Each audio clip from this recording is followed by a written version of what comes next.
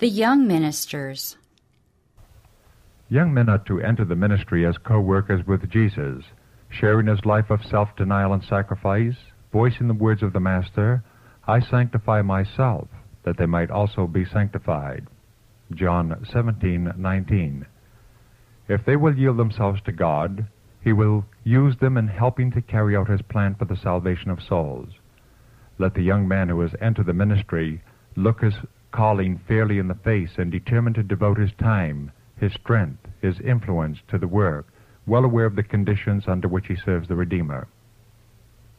The standard-bearers are falling, and young men must be prepared to take the places left vacant, that the message may still be proclaimed. The aggressive warfare is to be extended. Those who have youth and strength are to go into the dark places of the earth, to call perishing souls to repentance. But they must first cleanse the soul temple of all impurity and enthrone Christ in the heart. Subheading, Take Heed. To every young man who enters the ministry, Paul's words to Timothy are spoken. Take heed unto thyself and unto the doctrine. 1 Timothy 4:16. Thyself needs the first attention. First give yourself to the Lord for purification and sanctification. A godly example will tell more for the truth and the greatest eloquence, unaccompanied by a well-ordered life. Trim the lamp of the soul, and replenish it with the oil of the Spirit. Seek from Christ that grace, that clearness of comprehension which will enable you to do successful work. Learn from him what it means to work for those for whom he gave his life. Take heed, first to yourself, and then to the doctrine. Do not let your heart become hardened by sin. Closely examine your manners and habits. Compare them with the Word of God, and then cut away from the life every wrong habit and indulgence. Kneel before God and plead with him for an understanding of his Word. Be sure that you know the real principles of the truth, and then when you meet your opponents, it will not be in your strength. An angel of God will stand by your side to help in answering every question that may be asked. Day by day, you are to be shut in, as it were, with Jesus, and then your words and examples will have a strong influence for good. Subheading, No Excuse for Ignorance. Some who enter the ministry do not feel the burden of the work. They have false ideas of the qualifications of the minister. They think that it requires little close study of the sciences or of the Word of God in order to gain a fitness for the ministry. Some who are teaching present truth are so deficient in Bible knowledge that it is difficult for them to quote a text of Scripture correctly from memory. By blundering along in the awkward manner that they do, they sin against God. They wrest the Scriptures and make the Bible say things that are not written therein. Some think that an education or a thorough knowledge of the Scriptures is of little consequence if only a man has the Spirit. But God never sends his Spirit to sanction ignorance. He may and does pity and bless those who are so situated that it is impossible for them to obtain an education, and sometimes he condescends to make a strength perfect in their weakness. But it is the duty of such to study his Word.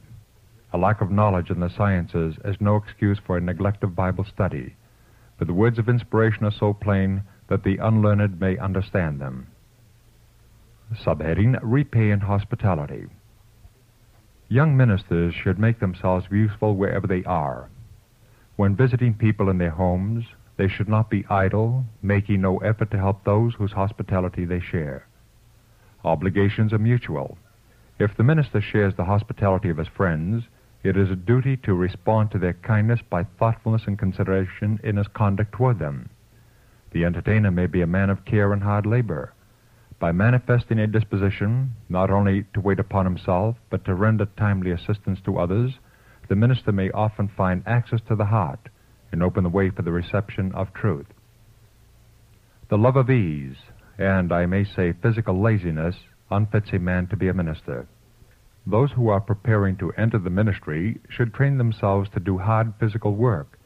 Then they will be better able to do hard thinking. Let young men set up well-defined landmarks by which they may be governed in emergencies. When a crisis comes that demands active, well-developed physical powers and a clear, strong, practical mind, when difficult work is to be done, where every stroke must tell, when perplexities arise which can be met only by wisdom from on high, Then the youth who have learned to overcome difficulties by earnest labor can respond to the call for workers. Subheading: The necessity for steadfastness. In Paul's letter to Timothy, there are many lessons for the young minister to learn. The aged apostle urged upon the younger worker the necessity of steadfastness in the faith. "I put thee in remembrance," he wrote, "that thou stir up the gift of God which is in thee by the putting on of my hands.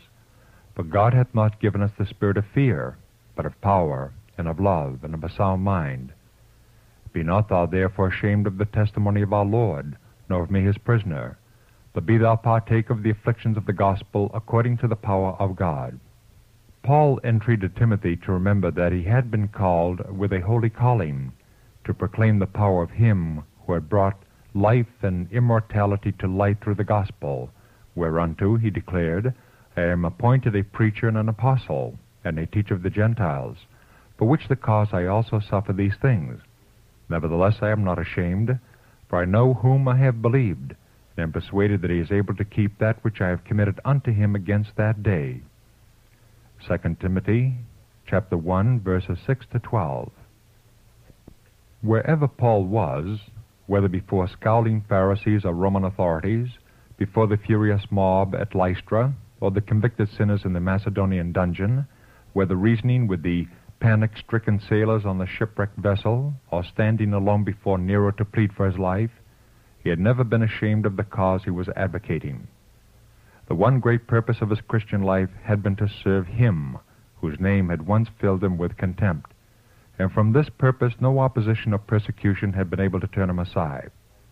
His faith, made strong by effort and pure by sacrifice, upheld and strengthened him. "Thou therefore, my son," Paul continued, "be strong in the grace that is in Christ Jesus. And the things that thou hast heard of me among many witnesses, the same commit thou to faithful men, who shall be able to teach others also. Thou therefore endure hardness as a good soldier of Jesus Christ." 2 Timothy chapter 2, verses 1 to 3. The true minister of God will not shun hardships or responsibility. From the source that never fails those who sincerely seek for divine power, he draws strength that enables him to meet and overcome temptation, and to perform the duties that God places upon him. The nature of the grace that he receives enlarges his capacity to know God and his Son. His soul goes out in longing desire to do acceptable service for the Master. And as he advances in the Christian pathway, he becomes strong in the grace that is in Christ Jesus. This grace enables him to be a faithful witness of the things that he has heard. He does not despise or neglect the knowledge that he has received from God, but commits this knowledge to faithful men, who in their turn teach others. In this, his last letter to Timothy, Paul held up before the younger worker a high ideal, pointing out the duties devolving on him as a minister of Christ. "Study to show thyself approved unto God," the apostle wrote, "a workman that needeth not to be ashamed, rightly dividing the word of truth. Flee also youthful lusts, but follow righteousness, faith, charity, peace, with them that call on the Lord out of a pure heart. But foolish and unlearned questions avoid, knowing that they do gender strifes. And the servant of the Lord must not strive, but be gentle unto all men, apt to teach, patient, in meekness instructing those that oppose themselves, if God peradventure will give them repentance to the acknowledging of the truth." 2 Timothy chapter 2, 15, verses 22 to 25.